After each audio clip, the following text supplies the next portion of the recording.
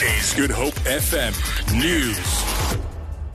4 alleged abalone smugglers linked to multi-million rand abalone busts in Cape Town are expected to appear in the local Town Magistrate's court today. The 4, 2 nationals from China and 1 each from Malawi and Somalia, were arrested more than a week ago following a raid on 2 warehouses in Killarney and Montague Gardens. Sisanda Nkoala reports. From those raids, another operation this weekend discovered a large shipment of dried and frozen abalone at a cold storage facility in Pardon Island worth about 8 million rand. Further investigations led detectives to Table Bay Harbour, where they discovered a 40-foot container with abalone destined for export. The container was seized and abalone worth 30 million rand was found inside. Police say although no arrests were made in connection with the latest seizures, their operation is deemed as a major blow to the illegal abalone trade. They say it has taken them a step closer in breaking the back of a syndicate that is responsible for the export of the country's marine resources. Sisanda Nkwala, SABC News, Cape Town.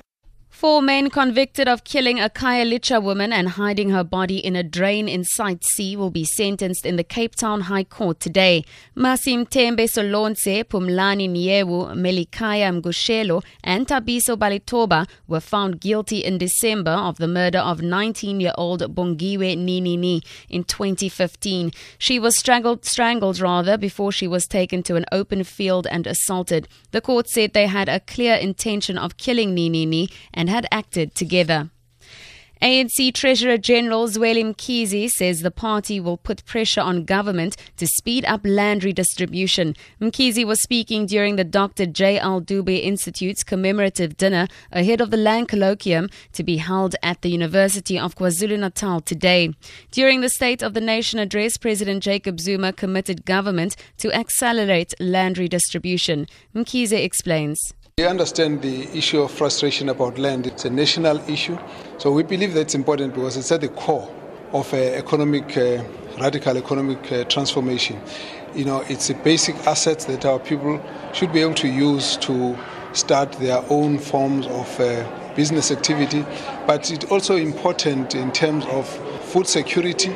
We need to now relook at how, as a country, we can move forward on an issue that will always be under pressure. But just remember that the struggle was about land dispossession, and until that is corrected, there will always be a sense of grievance that we have not reached where we wanted to go.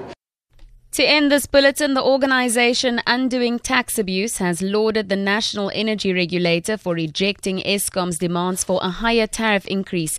OUTA says it has on good authority that Eskom's lack of internal auditing has given rise to billions of rand lost through corruption.